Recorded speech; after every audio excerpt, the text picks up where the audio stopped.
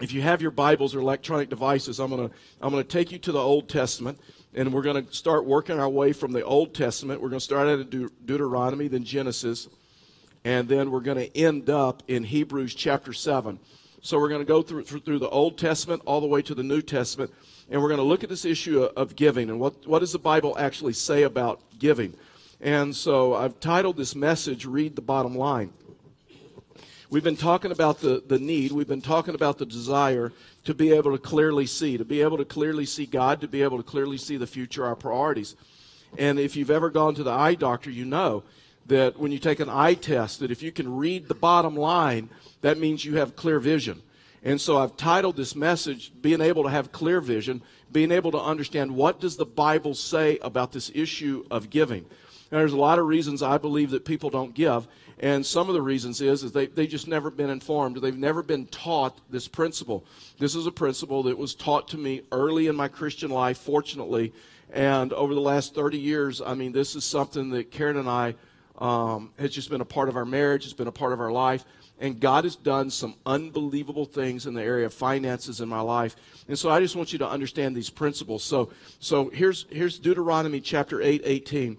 It says this. He said, "So you shall remember the Lord your God, for it is God, who gives you power to get wealth." In other words, He gives you the ability to make an income. He gives you the ability to make wealth, that He may confirm His covenant that He swore to your fathers as it is this day. Now listen, this is a principle that Karen and I have built into our marriage. We're walking through the same process you're walking through right now. We're having conversations. We're praying about our level of commitment. What does Cash Gift Sunday look like? What does our 3-year commitment look like? And so we're walking through the same process as you are.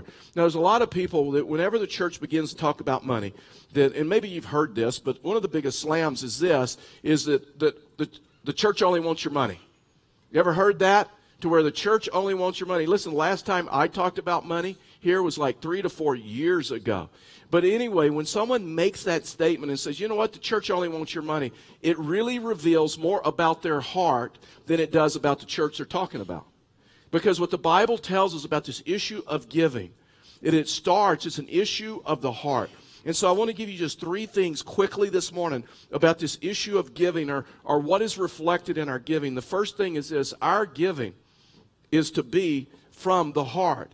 Our giving is to be from the heart. In other words, what the Bible teaches this is giving is just a heart issue. That's why in the church, or that's why in marriage, whenever you talk about finances, it can get emotional, right? Because it's an issue of the heart. I mean, in marriage, they tell us one of the top 5 reasons, in fact, is the top reason for divorce in America is over this issue of finances. Because money is tied to your heart. And giving is to be from the heart. And so it's not about the church wanting your money. It's about God wanting your heart. In other words, God is. I'll just tell you, God is after your money because your heart is connected to your money. Your heart is connected to your treasure. Listen, I'm not the one that said that. Jesus is the one that said that in Matthew chapter 6, verse 21. Jesus said this, for where your treasure is, there will your heart be also. You know that, right? You buy a car, you buy a boat, you buy a 4-wheeler, you buy a truck, you buy a new set of golf clubs, you buy a stock for the very first time. What are you doing? You're checking on that stock like every morning. Is it going up? Is it going down? Why? Because your heart is connected. Your heart is connected to your money. And the Bible would say over and over that, guess what? Man, giving is really an issue of the heart. It reflects something about you.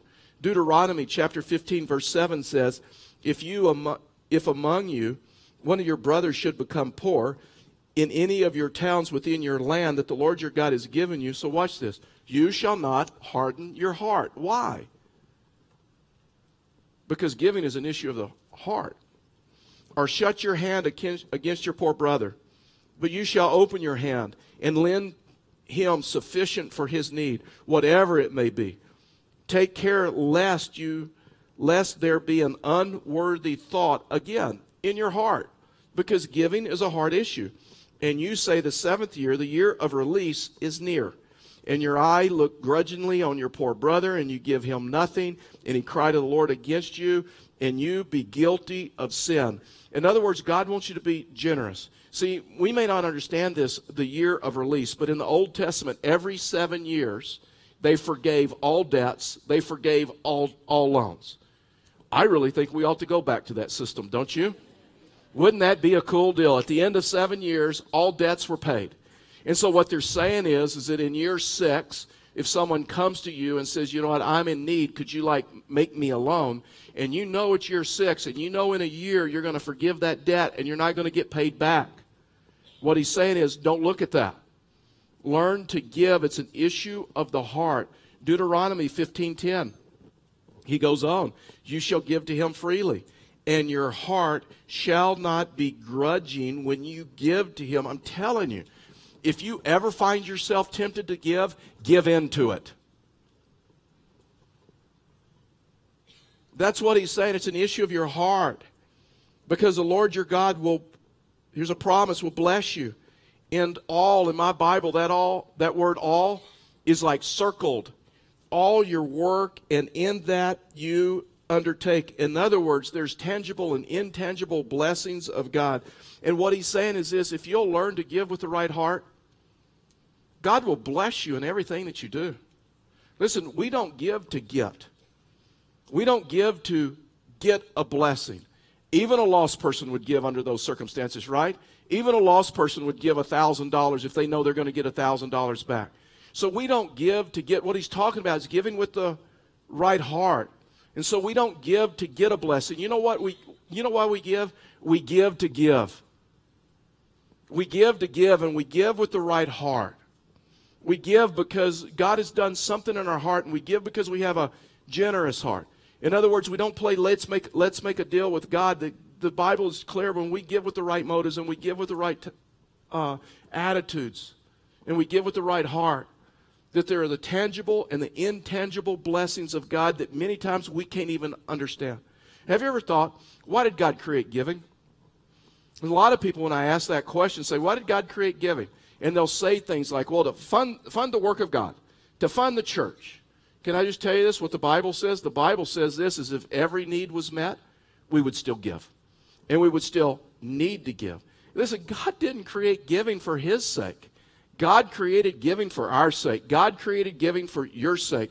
Because giving, listen, giving is the only thing that works selfishness and greed out of your life. It's the only thing. That's why things get weird when you talk about money, because of the issue of greed and selfishness and all of those other things work against you. When you and I fall in love with God, you cannot help but give. Listen, you can give without loving. It is possible to give without loving, but you cannot love without giving. It's impossible. This last week, Karen and I celebrated our 32nd wedding anniversary with 60 of our closest friends at a Vision dessert. So you know what? I got off cheap. I said, hey, baby, I'll give you dessert tonight. And so after 32 years of marriage, if I never shared my money with her, if I never gave her anything, if I never gave her a gift, if I never gave her one dime, do you think she would question my love for her? Of course she would. Of course she would. Listen, you can give without loving. But it is impossible to truly love without giving. And when you give your life to Christ, our treasure should follow. Deuteronomy 15:14 says this, you shall furnish him liberally out of your flock, out of your threshing floor, and out of your winepress. And the Lord your God has, as the Lord your God has blessed you, you shall give to him. And that brings us to the second principle about our giving. Our giving should be from our resources. Our giving should be from our resources. We should give out of what we have and not out of what we don't have. And so our giving should be from our resources. And so when you start looking at this issue of giving, you start looking at this issue and you realize that in the Bible talks about percentage giving. The Bible begins to talk about giving proportionately to your income, because it's percentage giving is fair to everyone. In other words, in both the Old Testament and the New Testament, there is emphasis on percentage giving or proportion giving. And so Leviticus 27:30 says, every tithe of the land, whether of the seed of the land or the fruit of the trees, is the Lord's. It is holy, and it is to the Lord. In other words, what he begins teaching us this is the tithe, the 10%, God has set it apart. It is holy. Deuteronomy tells us that it is sacred and it's set apart from him. In other words, can I just tell you this? When you're not really giving. You're returning to the Lord what is already his. Genesis chapter 4, verse 3, we see the story of Cain and Abel. We see the first time that tithing is reflected in Scripture. Now, there's a lot of people, one of the number one reasons that I believe that Christians don't give is because Christians will say, you know what, that's an Old Testament thing, that's not a New Testament thing. That was under the law. We're no longer under the law. So that was Old Testament. We're New Testament. And as a result of that, we no longer have to give. And I would tell you, you can look at Scripture and you can realize it was before the law, it was during the law, and it is after the law. Fact is, Genesis chapter 4, this is 2,500 years before the law. In other words, it's just natural. It's just built into us. And so in Genesis chapter 4, verse 3, here's what the Scripture says. In the course of time, Cain brought to the Lord an offering of the fruit of the ground. Not the first. We're going to understand the principle of the first. We're going to understand the principle of the first fruit. And so in the course of time, Cain brought to the Lord an offering of the fruit of the ground. And Abel also brought, but his offering was different. Abel brought the firstborn of his flock and their fat portion. And the Lord had regard for Abel and his offering because it was the first. But for Cain and his offering, God had no regard. God didn't receive it, if you will. So Cain was very angry and his face fell. Now I've been asked, what does tithing mean? Tithing is simply a tenth. Every $10 you make, you return $1 to God. And so I have in my pocket, just as an illustration, I'm not giving out money this afternoon, but I have in my pocket, I have 10 $1 bills. And tithing is just simply this. When you get 10, you return 1 to him. And so the question would be, which one? Which one? That's what this story illustrates. And I would tell you this, the first one. It's the principle of the first one. There's a lot of people that they pay MasterCard and Visa and American Express and everything else first. But the problem with that is Visa does not have the power to bless your finances. Only God has the power to bless your finances. And that's why the tithe, that's why returning to him is to return the first portion. It's the principle of the first. And this is the story of Cain and Abel, to where you say in your finances that I want God to be first in my life. I want God to be a priority in my life. Abel gave of the first, and you see in Scripture that God blessed it. Cain, on the other hand, Cain gave his leftovers. He gave whatever was left over. I mean, would you give your leftovers to anyone else?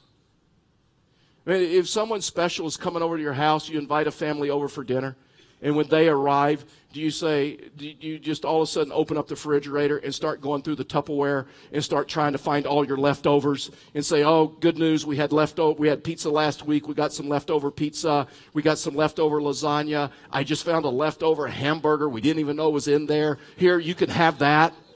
Would anybody do that with a guest? Like just serve them your leftovers? Why would we do it with God?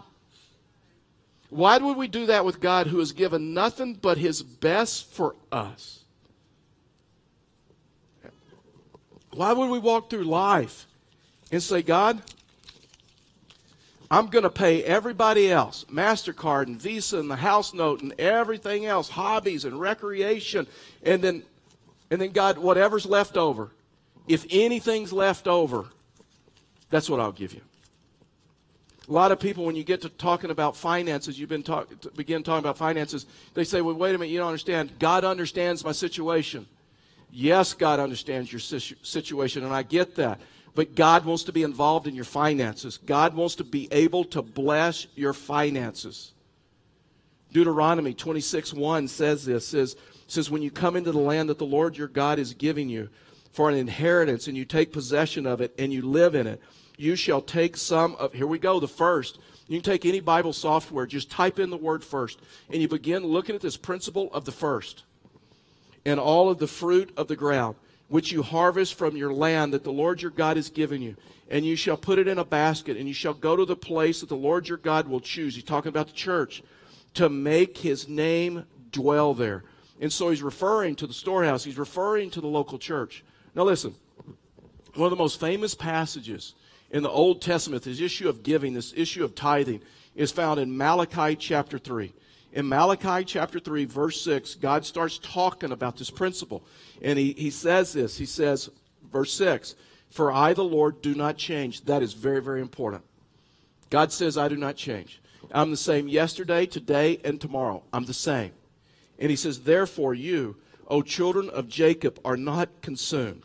Verse 7, for the days of your fathers, from the days of your fathers, you have turned aside from my statutes and have not kept them.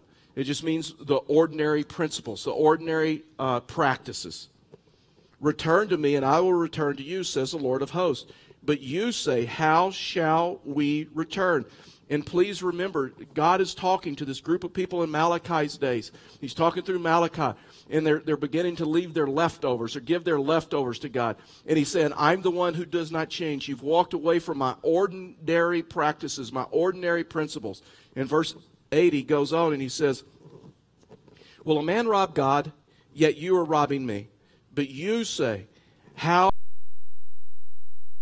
have in contributions? The contributions are what we're talking about with the Faith to Move the Rockies campaign. You are cursed with a curse, for you are robbing me.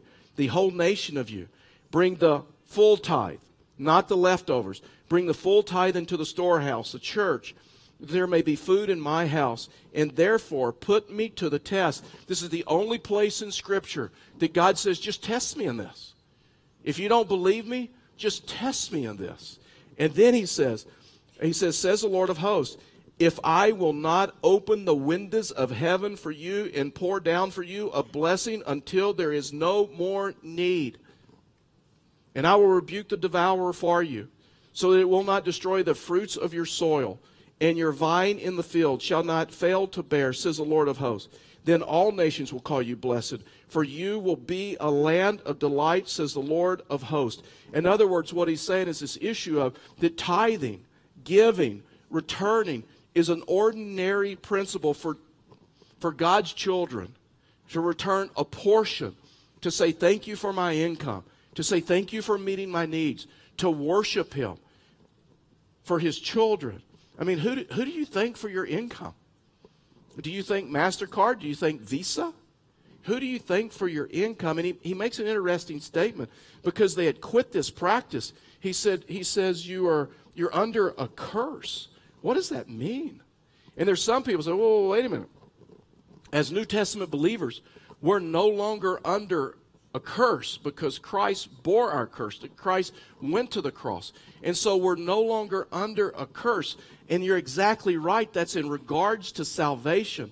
But are you saying that now, as a New Testament believer, that you and I can live however we want and there's no consequences? Because now what we're talking about consequences. Are you saying that because stealing under the law, that if we steal and because we're New Testament believers and we're under grace, are you saying that we can steal and there's no longer any consequences? You know what he's saying is there are consequences because this is an ordinary principle of God. And the number one reason that I believe that Christians do not tithe is because some just believe, you know what, that's Old Testament. And it's not New Testament. And as a result of that, we're not under that. And I would tell you this, that whenever we have those discussions, I always wonder, what is the spirit behind that? Why would anybody argue about returning to God a portion of your income after all he's done for you? Why would we argue about that? And God tells us that there are the tangible and intangible blessings of God if you will just trust me. But it depends on who you're going to thank. Are you going to trust him? Are you going to worship him? Do you really believe that God can do more on 90% when it is blessed than 100% when it's not blessed? I mean, when you just look at this argument that it was just under the law and we're no longer bound by that, it's like we no longer think there's any consequences. Under the law, it said, thou shalt not commit adultery. So do we take that argument? And do we say, because we're New Testament believers, because we're under the blood of Christ, because we've been forgiven, are we now saying that that was a part of the law? And since we're New Testament believers, there are now no consequences of improper relationships. There are now no consequences of adultery, because guess what? That was like under the law. Thou shalt not lie was under the law. So are we saying because we're New Testament believers, we're under the blood of Christ, we're forgiven, that we can lie and there's no consequences? I mean, I don't know if you know this, but in the New Testament, Jesus Christ endorsed this tithing thing. And it's in red letters. And he said it. Here's what he said in Matthew 23:23. He said, woe to you, scribes and Pharisees, hypocrites, for you tithe mint and dill and cumin, and you have neglected the weightier matters of the law, justice and mercy and faithfulness. These you ought to have done without neglecting the others. He said, you know what, you should do both. I mean, he should do both. I mean, it's in red letters, and Jesus said this. Fact is, Jesus said this is the first step of getting your life in line with me. Jesus made the most awesome statement on a lot of levels in Luke chapter 16, verse 13, and here's what he said. He said, no servant can serve two masters, for either he will hate the one and love the other, or he will be devoted to one and despise the other. And then here's the statement. You cannot serve God and money. According to Jesus, this is where it starts. Because Jesus would say his number one competitor for you is your money. He didn't say you cannot serve Satan and me, serve sin and me. He said, you cannot serve God and money. Because money reflects where your treasure is. And that's a competitor of mine. The third and the last thing about your giving is this, is our giving is to be to the Lord. Our giving is to be to the Lord. So many Christians understand this, and we're working into Hebrews chapter 7. And when I came to faith in Christ, I wasn't raised in church. My childhood, we weren't raised in church. We went to church 4 or 5 times, and I mean, if we threw a 10 in the basket, that was like woo-hoo. That was a big giving week, and so we just never did anything like that. And so in my 20s, I came to faith in Christ, and then someone walked through these principles with me, and for me, it was Hebrews chapter 7 that helped me understand this issue of giving. And our giving, just so we're clear, is to the Lord. You are not giving to Fellowship the Rockies. You are not giving to a ministry. What the Bible says is the ministry, the church, is a conduit. But you are not giving to the church. You're giving to the Lord. In Hebrews, talks about Jesus and Melchizedek and how mortal men would receive the tithes and offerings. But Hebrews chapter 7 goes deeper into that. And Hebrews chapter 7 says that Jesus is our Melchizedek. Jesus is our high priest. And remember, we looked at this last week. It ties to Genesis chapter 14, 450 years before the law, about this issue of tithing. Hebrews chapter 7, New Testament. Here's what the verse says in verse 8. And in the one case, tithes are received by mortal men. This is just so important.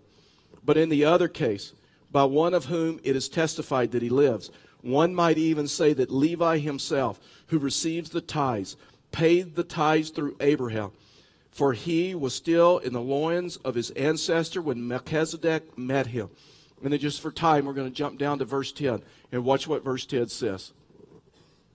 Or verse 17. And verse 17 says this, for it is witnessed of him. Who is him? You can put in parentheses in your Bible, Jesus. Jesus is our high priest. For it was witnessed of him you are a priest forever, speaking of Jesus, after the order of Melchizedek. So here's what he's saying. Here's what this verse is saying. This is New Testament theology. This is in the New Testament. He says you put your tithe in an offering basket when it goes by. You put your tithe in an offering box on the back wall. You give your tithe online through the website. However you give your tithe, mortal men administrate it. Mortal men manage it. Mortal men take care of it. But in heaven, it is seen and witnessed by our high priest, Jesus Christ. Our high priest, Jesus Christ, in heaven.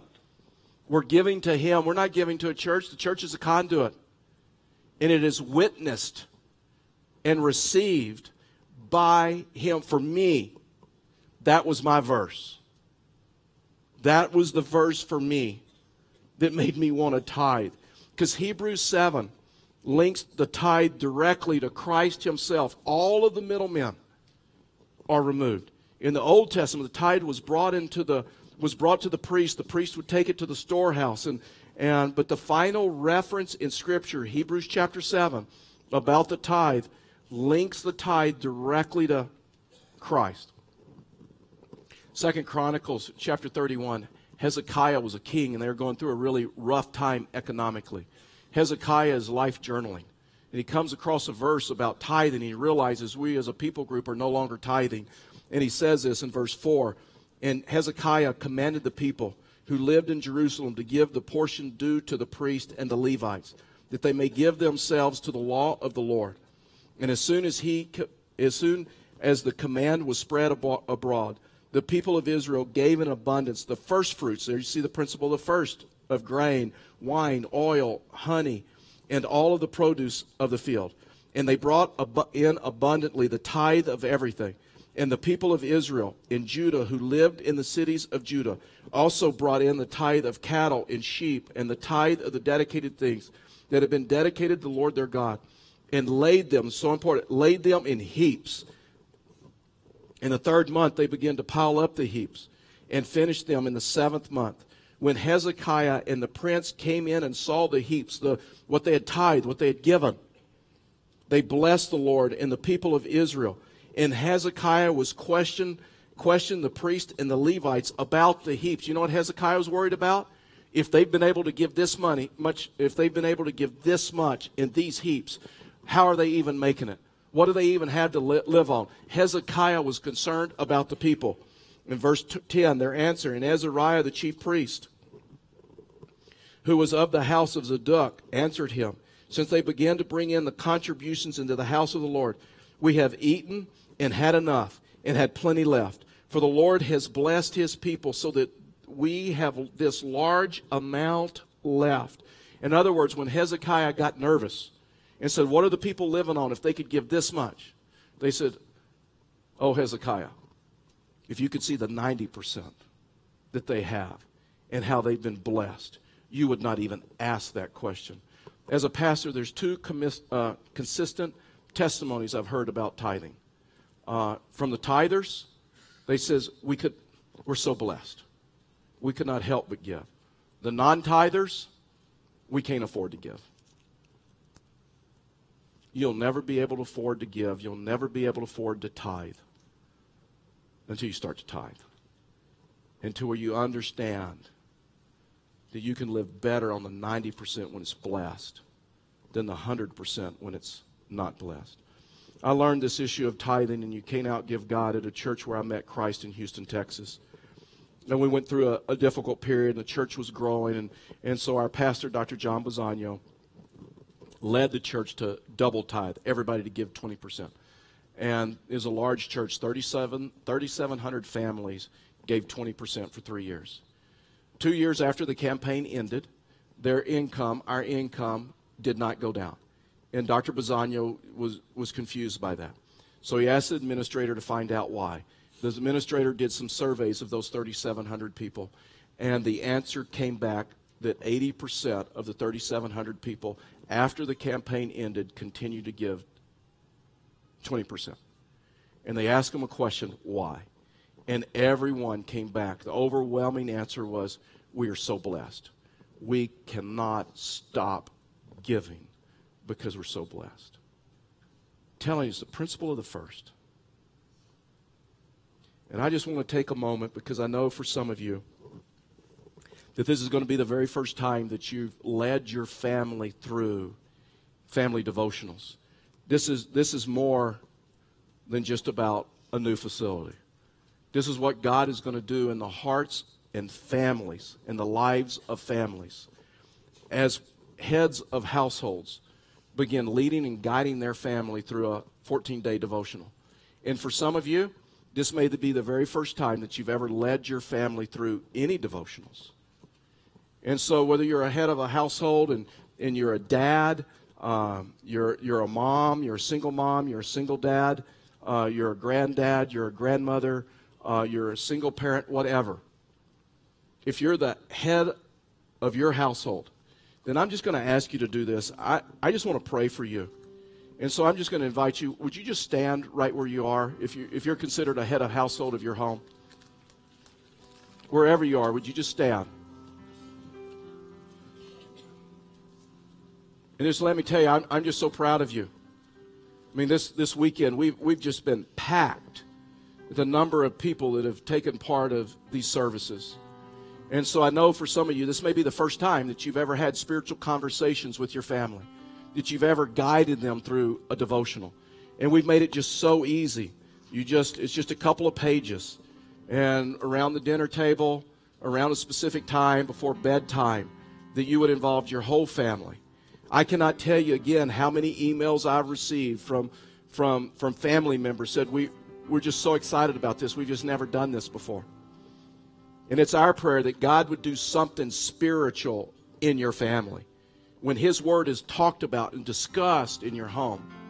So I just want to pray for you as you start this tonight with your family.